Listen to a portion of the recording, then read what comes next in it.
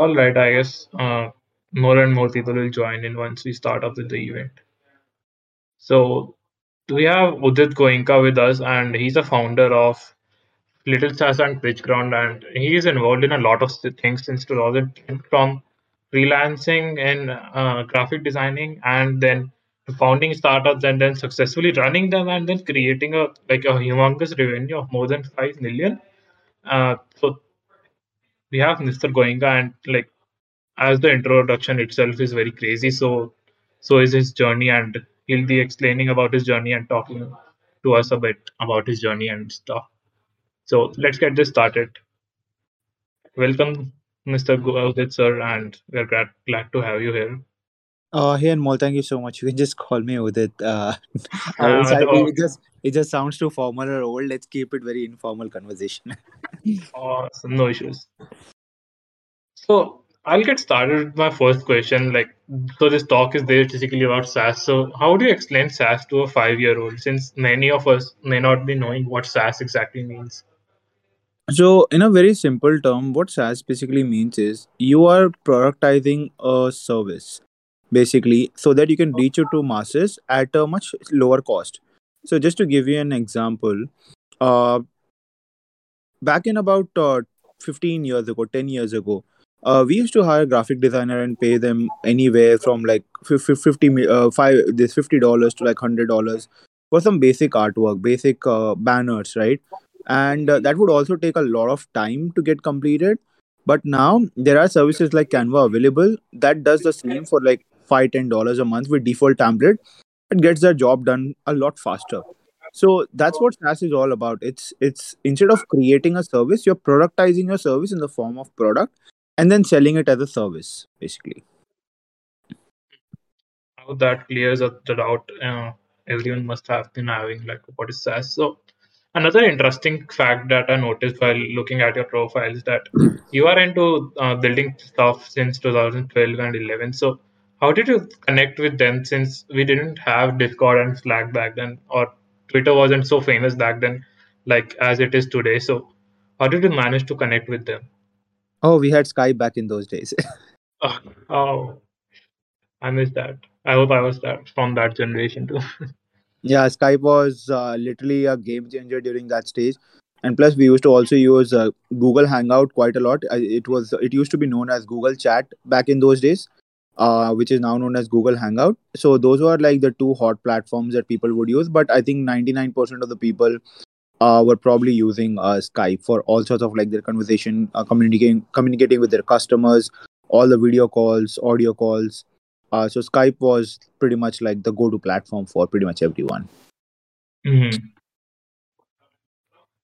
That pretty much makes sense. Also, you are currently a founder of Little Chas and Pitchground. So how does it feel like managing two companies at the same time, and every sort of stuff involved with your startup and your company? So So how? it's actually one company. Little Sas is the primary company name, is the parent company name, and Pitchground is one of the first brands under Little Sas. We are working on quite a lot of different brands under this, and we are looking to build multiple products. So we also have another brand known as Communication, which is our SaaS help desk platform, which is based out of shared inboxes.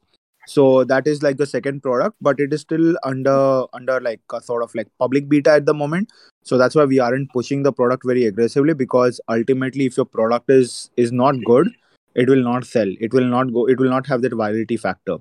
So we're still working on that, and we are estimating about another 12 months before we go full mainstream, and our product can be used by like enterprises basically.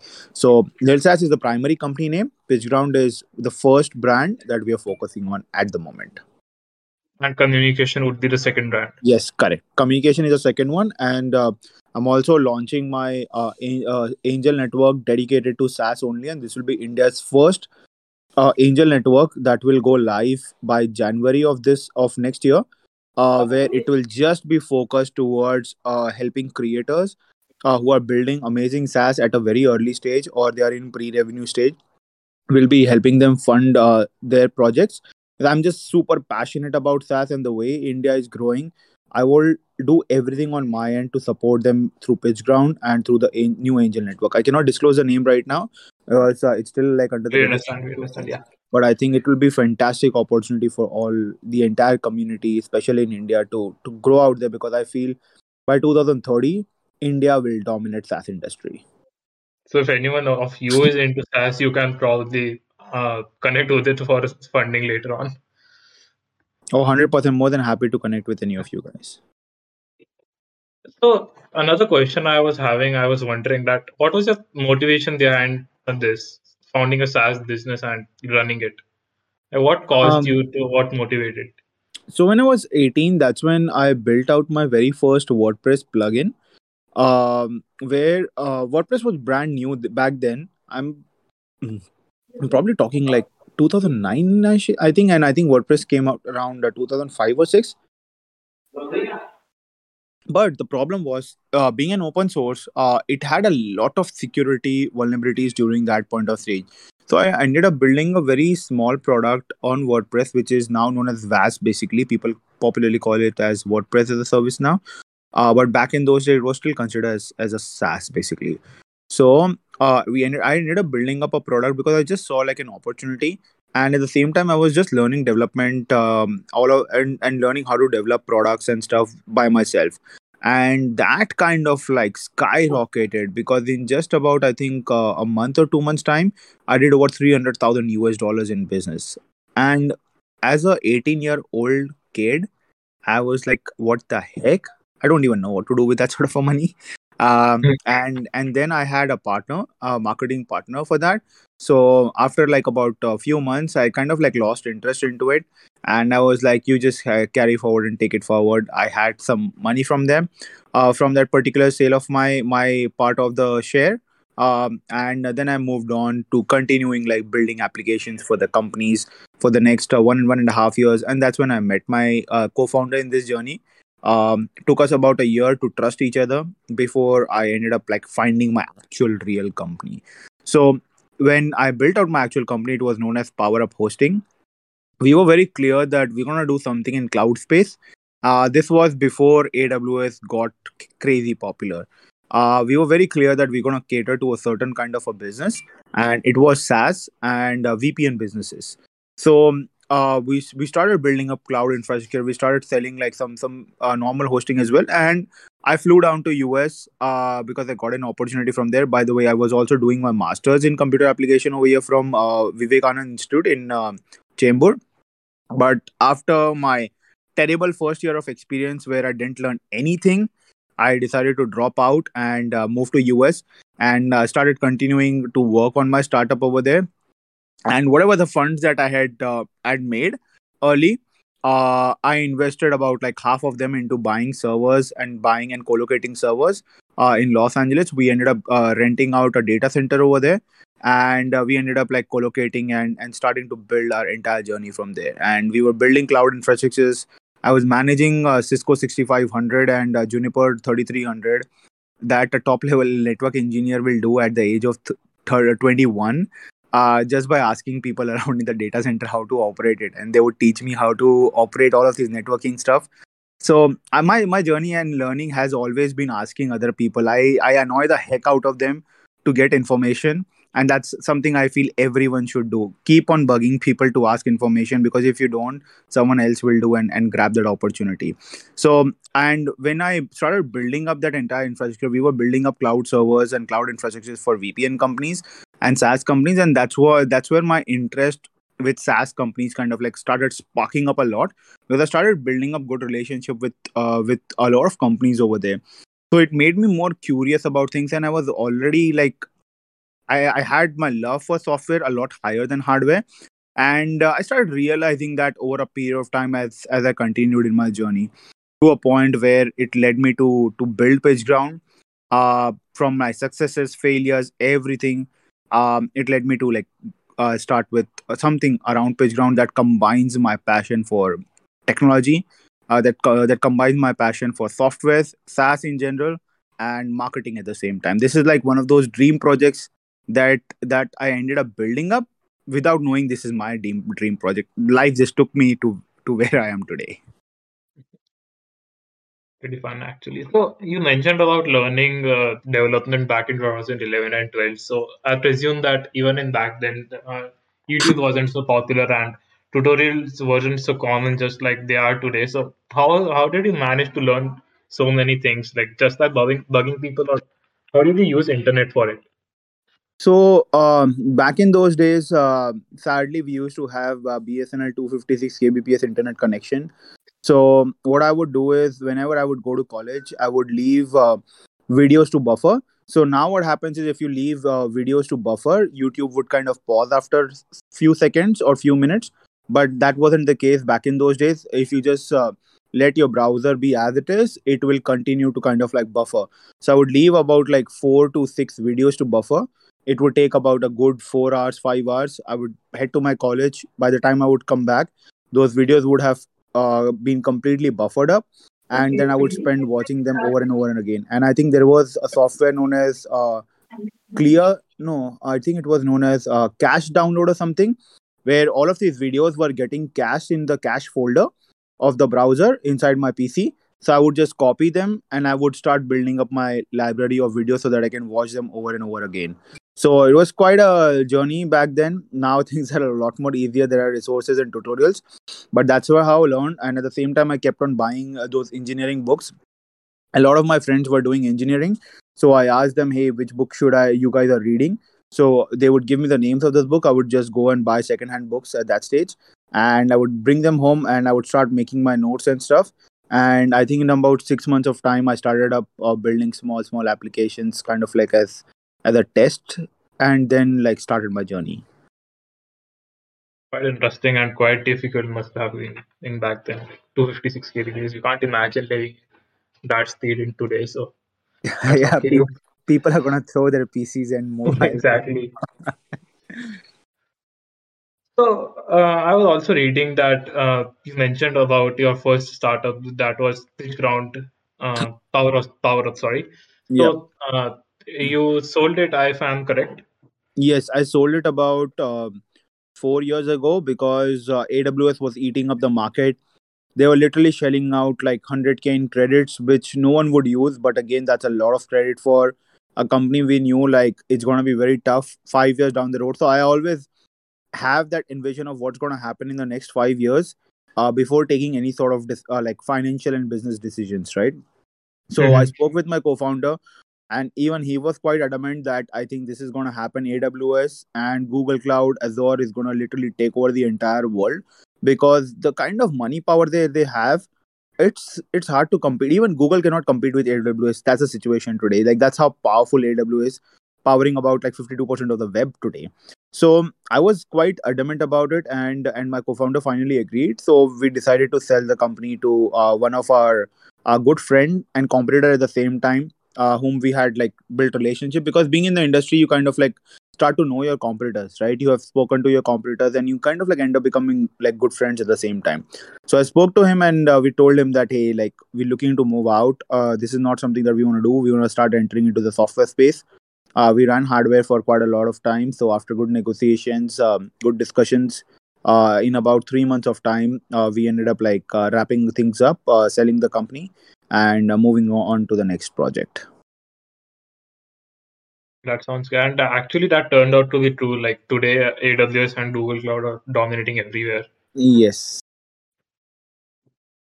You have a good far island. Like I don't remember what do we technically call it, but that's pretty great to have as a founder. So moving ahead, since you sold your startup, like we know about the story of selling your startup, you also looked for funding earlier back in 2019, if I'm correct. So how was it Yes. like? So in 2019, when I was just building up the entire project, especially pitch round, I was wondering like while I was scaling up, we were doing very decent. I wanted to look and try to raise capital, so that I can start accelerating, because one of our biggest competitor has been around for over a decade and are very large. And in order to really compete with them, there were two things we could do. Either we could innovate, which would be very difficult at such an early stage company, because in 2019 when I was trying to raise capital, we were barely like 6 months old. So we went live exactly on 25th of September 2018 is when we went live with PitchGround. That was the very first day. So in about 6 months of time, it was quite a difficult challenge to raise capital because SaaS was still like kind of like a new concept in India, and people didn't believe in SaaS as a future. And I spent about a good 6 months of time trying to connect with VCs, investors, and they kept on dodging me, basically saying that, hey, get back to us in 3 months, get back to us in 6 months.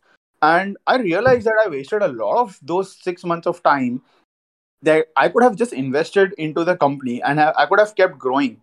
And I still have those emails from people. They kept on denying things. I went to various these events organized by Your Story and other and various other events. Spent a lot of time connecting with people. Told them about the vision, that because I always envision 5 years down the road. I never, whenever it comes to building businesses, you have to envision that what is going to be the future. And I kept on telling them that by 2030, the world would be dominated by SaaS companies, right? But again, they did not believe in my story. They did not buy my story. And after that, dropped the whole idea, and I was like, screw this. I'm Marwadi. I'm gonna freaking go and just start on a crazy rampage sales mode, right? Because this marketing and sales is something that was already in my blood, and I've been very very good at it. So I kept on investing my own funds from the exits that I had made. I kept on putting it into Facebook ads, and at the same time, I ended up getting like a couple of large credit cards with like 10 lakh rupees of limit, so that I can use them as a form of like ads. Also get some credits out of it, because I think I was getting about like good 2% of refund at the same time. So I kept on using all of these cards and everything to sort of like start managing things, and from there the sales sort of like accelerated, right? But then came 2020, where again, when this graph started moving up, right, the lockdowns hit everyone so hard that right from moving to like in a 45-degree of growth, it went to almost like 2 degrees of growth for a good 6 months of period. But then again, we had to kind of like sustain. And I'm so proud to say that none of our team members had to leave during that stage. We managed everything in terms of financials. We managed everything in terms of how the things were. And then the moment lockdown opened up, the whole SaaS industry blew up. And right then and there, Slack got sold out for $25 billion later this year. That triggered the SaaS industry. Shopify went to almost becoming almost like $200 billion company. Zoom almost had hit, I think, 400 or $500 billion of market cap. And the whole SaaS industry sort of exploded after that. And basically, what would have happened by 2030 happened in 2021 because of COVID. So that's how now the SaaS is growing at such an accelerating pace that even people who lost their job, engineers who lost their job, have now started building up their own SaaS products at the moment. And they are coming in and they know that they could end up making a lot more money just by selling their own products versus working for someone, for an example. So this is how the transition is happening right now in the industry. And that's why I've been so enthusiastic about the Indian SaaS ecosystem, that I know that starting from 2025 to 30, you will start seeing some insanely crazy SaaS. If anyone has seen the IPO game, and if anyone has seen the Latent View Analytics IPO that just went live 2 days ago, it got oversubscribed by 300 times. Just imagine 300 times oversubscription. Such kind of oversubscription has never happened ever for any single IPO. This is just the icing on the cake. This is how the SaaS industry would move forward. And if you have a good idea, you have a good product, you can go out there and start making money. So that's how, like, that's the whole SaaS industry excites me so much. And that's why, like, I've been such a great enthusiast of SaaS, especially the Indian SaaS ecosystem. And that's why I'm trying to do everything possible to come out and help all of these amazing SaaS founders that are building such incredible SaaS products. That's pretty awesome. Another question, that when you were in lockdown, so did you imagine that the SaaS industry will boom up like that? Like today Yes, we I have was. learning. Like I today we have was. learning softwares and everything. But we didn't have anything back then. So yeah, go on. Yeah, so I did kind of like had that sense that people will start realizing that software is not an expense, it's an investment. And that's what is happening right now. We are seeing the crazy transition of everyone moving online now. And if you do not move online now, you will be crushed out by your competitors. So that is a transition that's happening today. The marketing from offline has started moving to online, right? So, and that transition is going to only pace up. The ads and everything that people are spending on, that they used to spend on TV ads, they're now spending on digital apps for the same channels because they get to see the data. Earlier, these data did not exist, making it extremely difficult for any company to predict where the sales are really coming from. But now that everything is online, the data tracking has become so much more easier. The analysis of data has become so much more easier.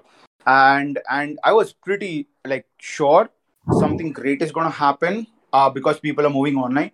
But at this pace, I was not expecting that, and that reflects in our sales, that reflects in the number of SaaS companies that we are onboarding. So right now, this year like this month alone, we'll have about like 50 products on our platform. In just this month, we did not even have this many products throughout the last year complete. So you can see, and we have about 600 SaaS companies in our pipeline sitting and waiting for us to give them a go so that they can go live. We can just see that the whole SaaS industry supply side is coming up.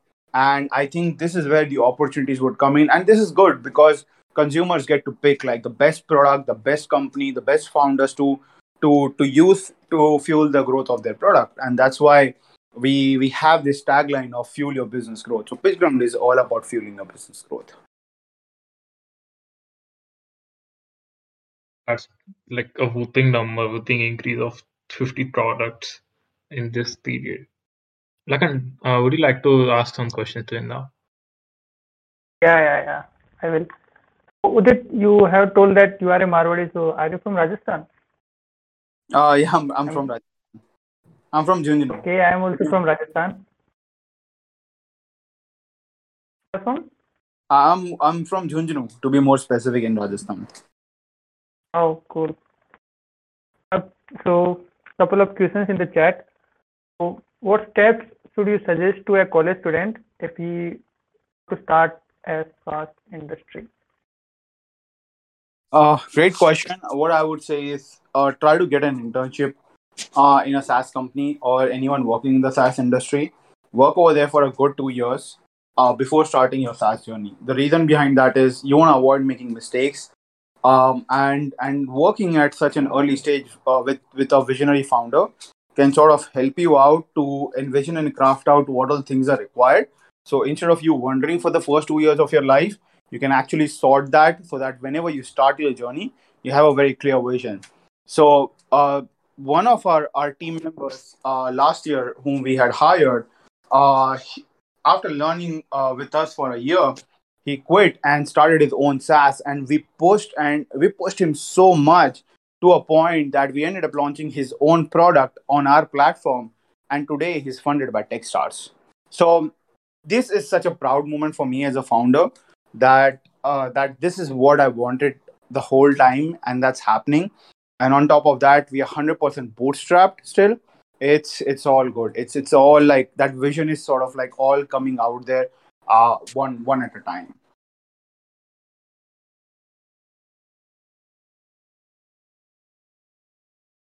That's great, Okay, Lakan. so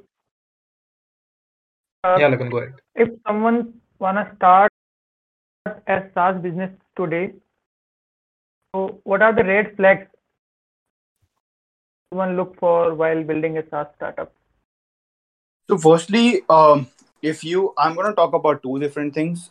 First, if you are a SaaS developer yourself, find a co-founder who's a good marketer, so that you both can complement your skills, and vice versa as well. So, if you are a marketer over here and you don't know how to build a SaaS product, you're not a developer, then find a CTO. This is very important.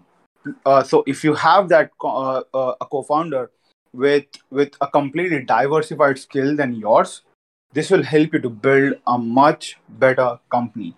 Now, people often try to say that, hey, I'm not going to shell out 50% of my equity and blah, blah, blah, all of those things during the initial stages. But always remember, your equity is worth nothing. It's useless. It's worth zero.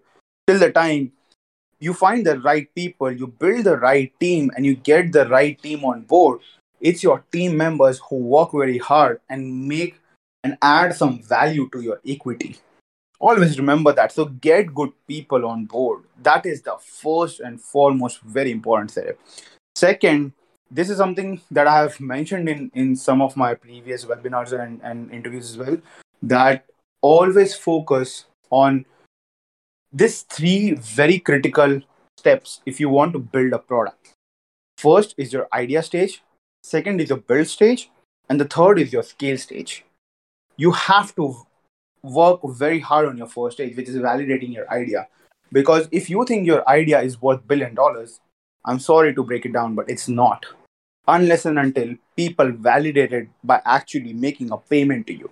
Right? People can say, oh my God, this is an incredible product, but are they going to take out the credit card and pay for it? If no, that idea is worth zero. So always validate your idea. Trust me, you'll have some heartbreaks if it doesn't work out, but you will save yourself a huge hassle. You'll save yourself a lot of losses in money and time. And that is very important. So always validate your idea. Second is the build stage. Once you've validated your idea, focus on the build stage, that is your product. Your product is everything. One of the best examples I can give you is of Notion. I'm pretty sure most of you have heard about them. They actually launched in, I think, 2012 and 13. No one cared about their product for the first 5-6 years. No one spoke about it. It was a very bad product in general. That is because they did not focus on product, right? Now, once they launched their next version in 2018, I suppose, look where they are. In 3 years, it's a unicorn already. That's what can happen if you build a good quality product. Do not compromise on your product. I'm saying this once again, right? If your idea is validated, build a product, but then again, do not rush into building the product. Build out an MVP and keep your development process very slow, right? Keep it agile. You can use waterfall as well. It's completely up to you. I prefer using waterfall instead of agile, which is used by most of the modern companies, because I feel like testing has to be done aggressively, and we prefer building up a bunch of features together and then test it aggressively and then push it versus building something very small, then testing and then pushing and then building again something small. So for me, agile did not work out for me, so I've always preferred to go with a waterfall model. So that would be like my suggestion. But again, you can pick whatever works out for you. So, and then finally would be the scaling stage. Once you have built a rocket of a product that just works, it's time for you to go out there and start your distribution game. Because now the only cost you will have would be your server cost and how many licenses you're able to sell. Once you hit that, that's where the magic comes in. And once you hit that product market fit, which is like a dream and goal of every founder, you will see the real magic of what SaaS can do.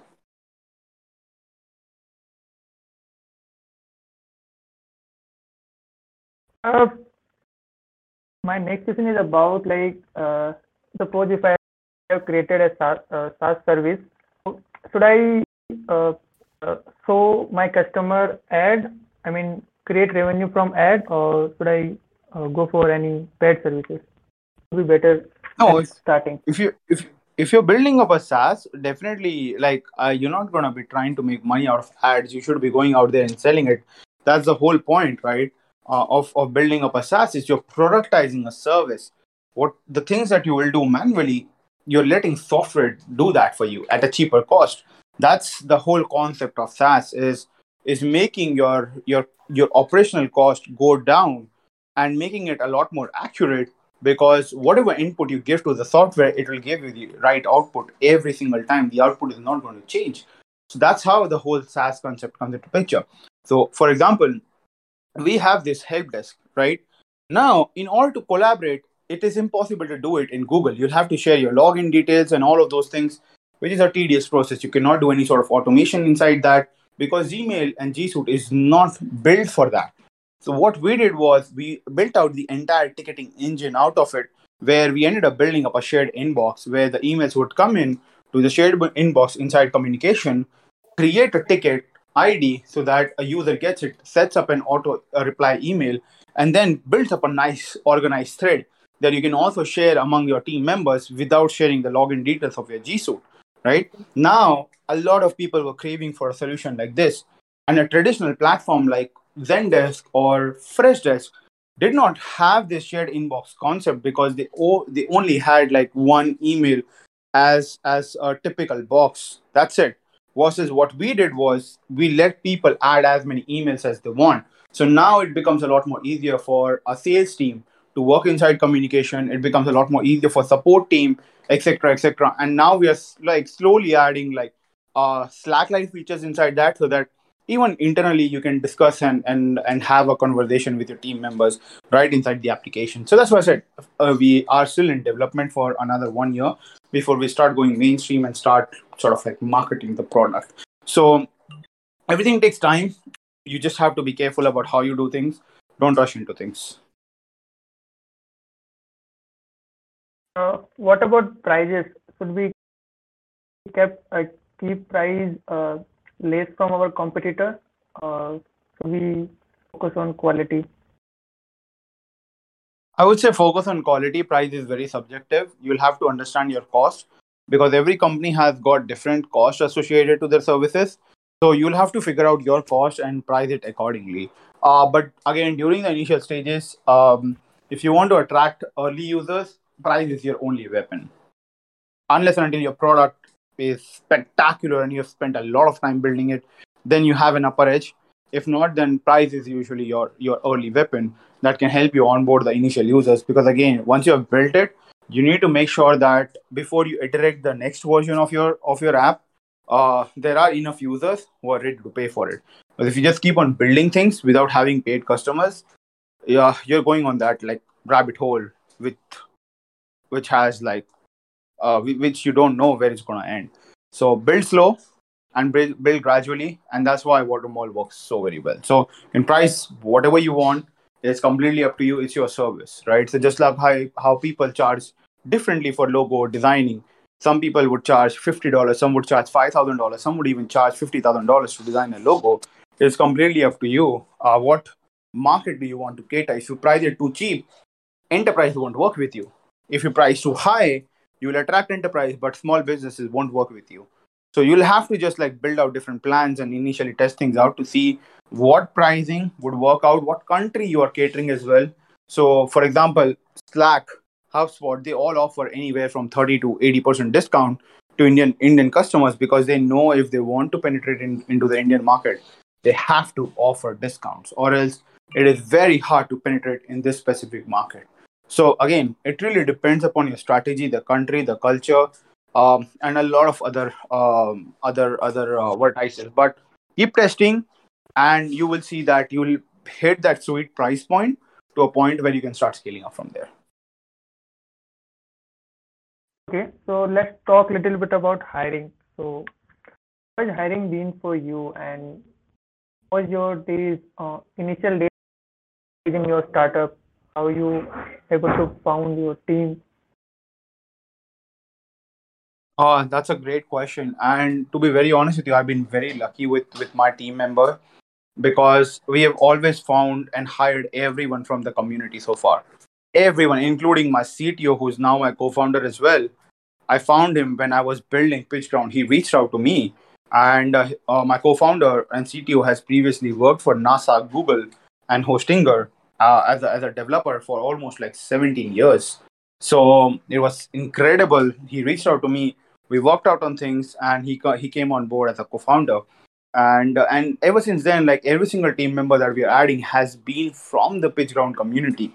And as we keep on growing our community, we keep on hiring from community. We are not hiring from outside very quickly, and also we are very slow with our hiring. We do not rush into it because we are a very very lean team. So we onboard like one member at a time and make sure that they're fully integrated into the system before we move on and hire the next individual. So we don't hire very rapidly. because we have to ensure that every team members matters in the company and everyone is making the difference.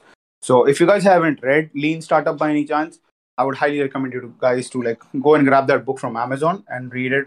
It'll give you some great perspective of how to build a lean team. And at the same time, we have been remote like since day one. So we also had to ensure that all of the SOPs are incorporated properly into every processes. The communication part is sorted and the team is able to mutually work remotely because it's still kind of like new culture working remote. So there's a lot of coordination that needs to happen. Versus in office, people are next to each other, so it's a lot more easier. So those kind of things takes a lot of time, especially if we get someone on board who has never done remote working. So it takes them a little time to get used to it. But once they do, I think they would never fall back. It's incredible. So that's how our hiring has been so far. Okay, let's take some questions from audience.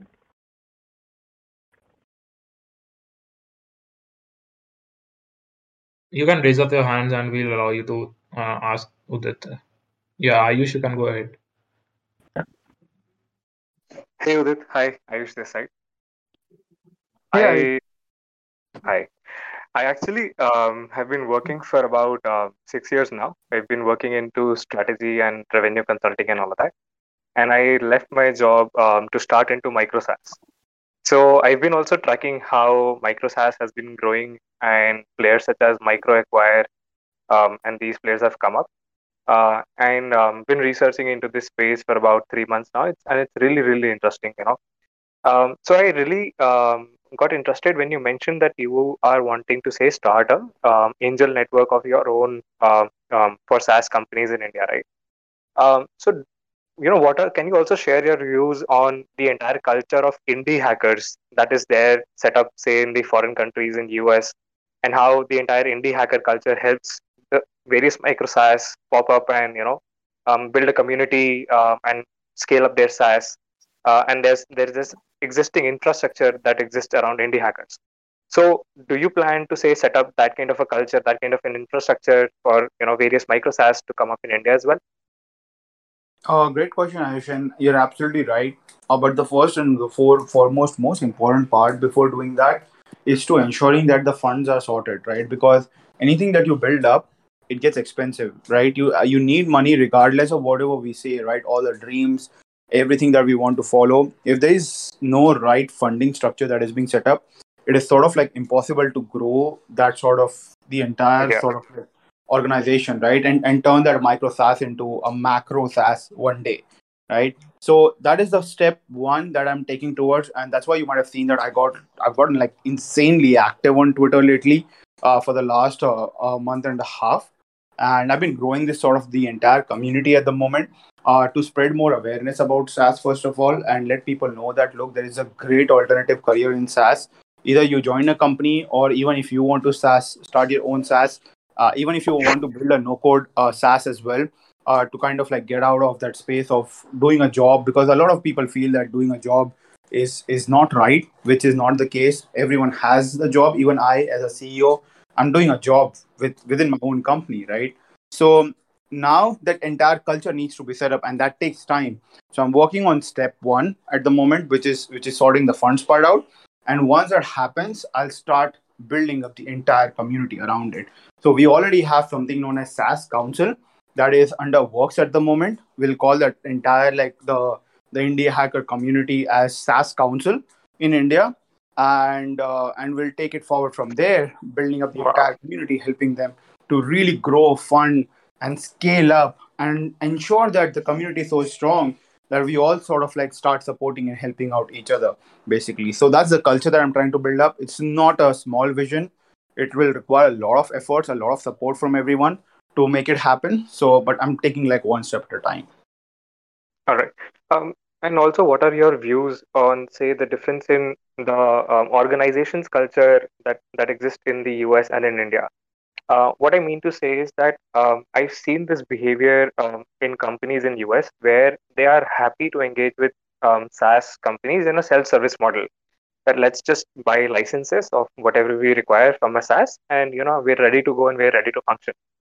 In India, I've seen SaaS still revolves around that there has to be a sales team. They will do the entire sales funneling, and they'll have a team to do the implementation, and then say a 2 month hypercare mode.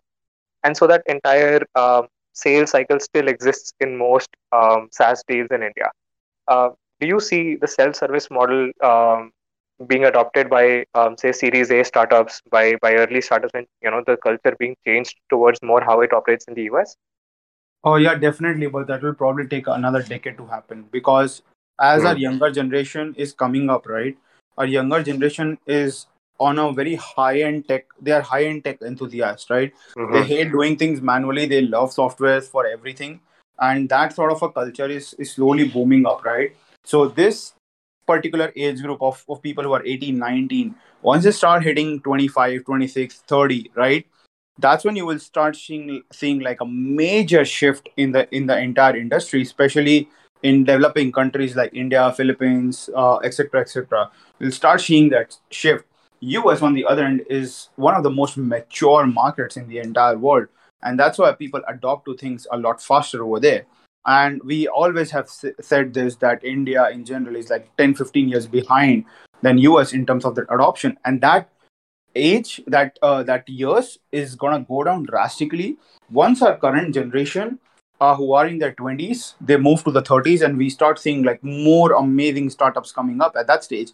And you will see that all of these startups have incorporated softwares in every single SOP processes. They are a lot more educated. They have a lot more resources now available, which wasn't the case earlier. Communication has become such a critical aspect, and connecting with people have become a lot more easier.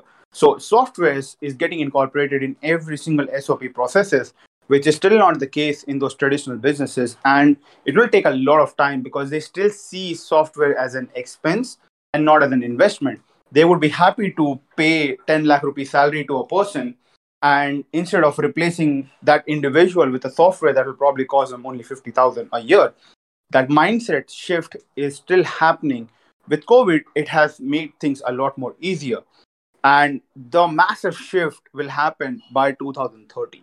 So again, we have to like come down the road and just wait for all of those things to happen. And that's why like I'm taking all of these initiatives to educate people about things. I have been doing a lot of webinars around it, and I've seen a lot of companies are actually taking that approach of and adopting softwares in their SOPs. And that is how companies are going to grow, because the biggest expense for any company is OPEX, which is your operational expenses, and especially human resources expenses. That's the highest cost for every single company, which in next 10 years is going to go down because of inflation. Everything is getting more expensive now. And in order for Yeah. companies to remain profitable and keep on generating profits, they will start relying on software even more. So in next 10 years, the shift will take at least a decade. It's not going to happen like ASAP. Yeah, I see. And one last question. I see that another person has raised his hand, so I'll just hop off after this last question. The question comes from what you said, that the younger people are growing more and more techies and of those sorts. Um, a lot of people around me who are, say, I've been speaking to in India and are trying to come up with the micro SaaS ideas. Um, I myself and these other people also are running into this challenge that we are able to, say, create a good product in terms of what the product has to do, what we think it will solve, and all of the tech stuff we are able to quickly do, right? But since we most of us do not have a lot of network into companies, we are not able to, say, find co-piloting organizations to do POC with and to just start off the ground, right? What are your suggestions on finding some how does one go about finding some companies to co-pilot with, and maybe provide service for free while the co-piloting or the POC is happening? How do you, because emailing introductions isn't really something that's very proven to have a very good track record of getting through. So how does your company Little SaaS or does PitchGround help with that? So PitchGround was built for exactly this purpose, right? It's a Interesting. SaaS. We kind of like Kickstarter.com, but for SaaS companies, basically, or you can Oh, I call it see. Amazon for softwares. So Nice. we are about to release our self onboarding product very soon. It's currently like in beta at the moment. We are just going to be coming out of beta before this Black Friday. So one can just go on our site, log in, and just put in the proc. They're done. That's it. It's going to go live on PitchGround in a matter of like 24 hours after the review is done. And we have tested the software. Probably will take by 24 to 72 hours. And boom, you're on PitchGround. You're on the marketplace, and we already have great traffic. Our user base is increasing every single day, so you'll start seeing traction happening right away. And based on how your product really performs, it becomes a lot more easier for you to start gaining those tractions, because we are working on AI algorithms where we start pushing the product that are being very proactive and are doing very well in store in general. So that's exactly where the whole concept of PitchGround comes into picture, and that's why like this is like my next 10-year of vision to ensure that the microtask culture across India is resolved at every single stage, right? From companies who are starting a small SaaS to like who are mature. PageRound becomes a great platform and medium for them to kind of like connect with international audience, because we have customers from over 170 countries as of till date.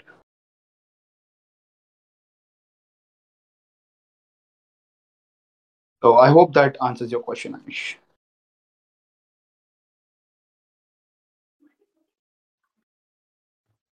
Ayush, are you connected? It seems like there's some internet glitch that Ayush sent, so we'll move ahead with Hartaj as the next speaker. Yeah. Okay. So hi Adit. Hey Taj. Yeah. Okay. So let me first tell you, I'm not very much that experienced, but I have watched many of the industry industry people like Varun Maya and other people. My let's get straight to the point. My question is there any effect of lowering attention rates of Gen Z on SaaS companies? Sorry, can you repeat your question? I didn't get your question. Like, is there any effect of lowering down, the attention span of Gen Z is lowering year by year? No, not Like, at all. Because once you start getting into business side of the things, then it's a yeah, completely different aspect in terms of retention, yeah, in terms of attracting those Gen Z age group, right? So that's not a problem at all. Because when you're working as a like, professional, it's a completely different aspect of the things. But when you are kind of like doing B2C softwares, right, which is like something like WhatsApp, then it's a completely different thing, because people keep on shifting the softwares. But when it comes to B2B, that's never a case. That's never a problem, regardless of the okay. age. Yeah, my main focus is on B2C. Let's take an example of these blogging websites.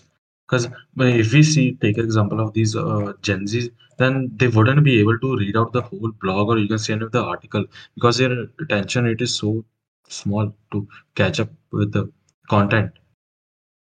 So that's a great question. Let me answer this in a bit more specific way. Look, when you write something, you're writing for a specific set of audience only. You're not writing for everyone. So today, if I write about SaaS, for an example, it will only be focused towards, let's say, SaaS founders, right? It will not be focused towards end users. But now, if I write a use case of a SaaS, I'm writing for an end user and not for a SaaS company, right? But now, if I write like an investment thesis on why I'm investing in a certain SaaS, it is now targeted towards the investors at that stage. So it purely depends. So it purely depends on whom you're writing for, and you have to craft off your content accordingly. Don't write for everyone, write for a specific set of people. You need to know your audience when you're writing any sort of blog. And when you do that, Yeah, it becomes a lot more easier for you to retain those users regardless of their age. So for example, if a certain Gen Z is into learning about investments and stuff, right? You need to make sure your content is so simple for them to understand that you keep them engaged. It also depends on your writing style, whether you are able to kind of like communicate with your words, or you're just providing generic information through your blog post. It also depends on that. So many a times people don't kind of like communicate with their blog post, but rather just throw in some information, and that also leads to like you losing the retention of the users. Plus, it's no longer time to just write blog. You have to build out communities around your brand, around your product, so that you can communicate with them more in things like situations like these, right? Where I'm coming in and I'm spending all the time answering all the questions and spreading as much information as possible, because this is what is required in today's world to connect with the youth, to connect with that audience today. So it is no longer about just writing a blog, but it is also about building all of these relationships. So you have to really understand your audience and draft your contents accordingly.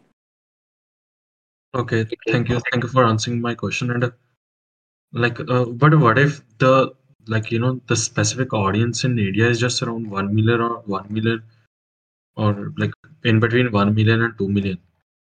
Well, the day you reach 1 million, you'll probably be making $1 million a month. So I'm waiting for that to happen. 1 million is a lot. Actually, see, according to Uber Suggest, Free Code Camp has almost like 1 to 2 million organic users from India. Yeah, but again, And you cannot predict how many people exist just based on a keyword research, right? Again, you're yeah, connecting. There are what, like 24 people right now in the session at the moment. That's a lot of people. That's, if you do a workshop, it will full up. Like it will be filled up.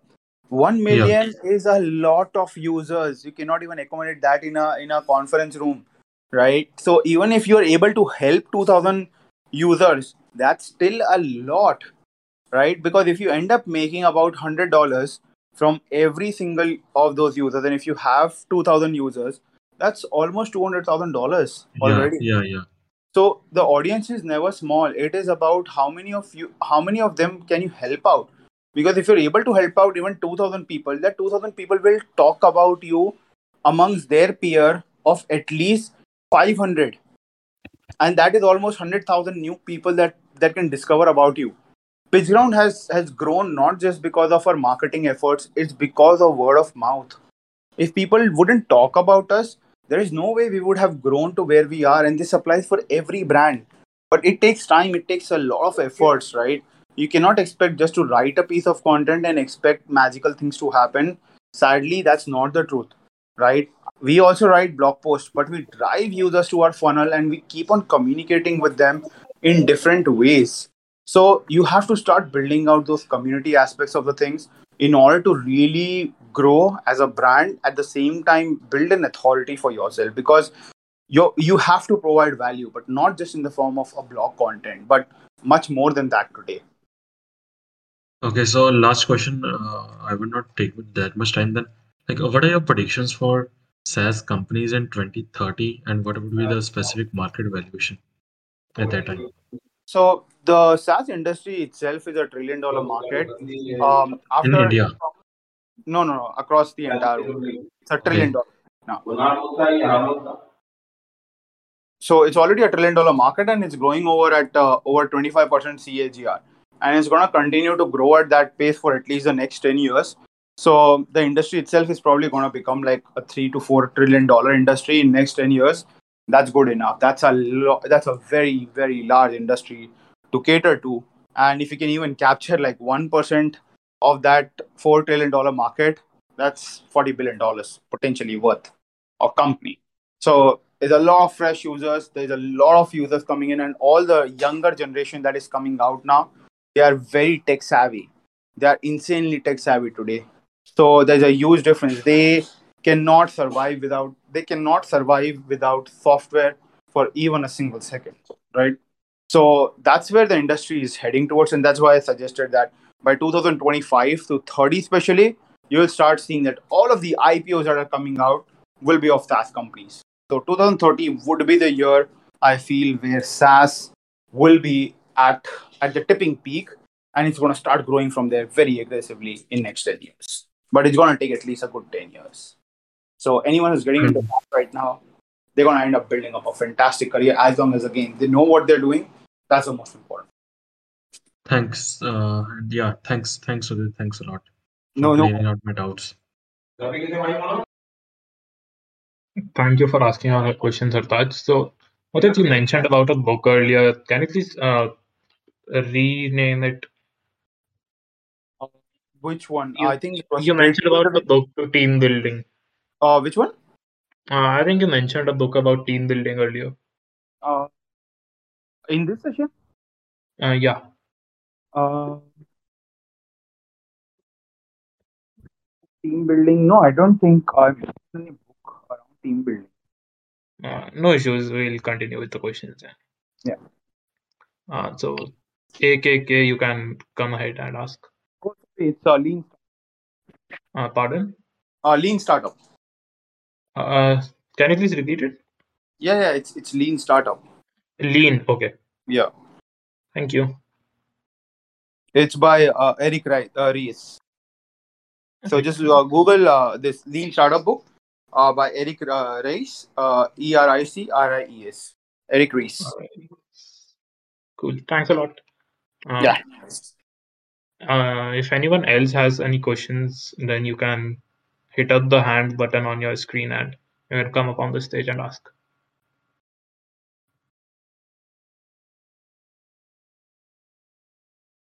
I believe that we are done with the questions. So, I as a part think of time is running away also. as a part of ending advice, what would you like to give up to early SaaS startup founders or to people who are just coming in the development field, or any last piece of advice which you would like to give? Yeah, I would just say like if you are into SaaS, be in SaaS industry purely because of passion and not because of how much money you can make. Money should always be the secondary factor. I used to think the same that money is everything when I was like young, but as I kept on like growing in my life, I have realized that if you're not passionate about something, trust me, no matter how much money someone gives you will not be happy. And finding your happiness is very important in whatever you do in your life.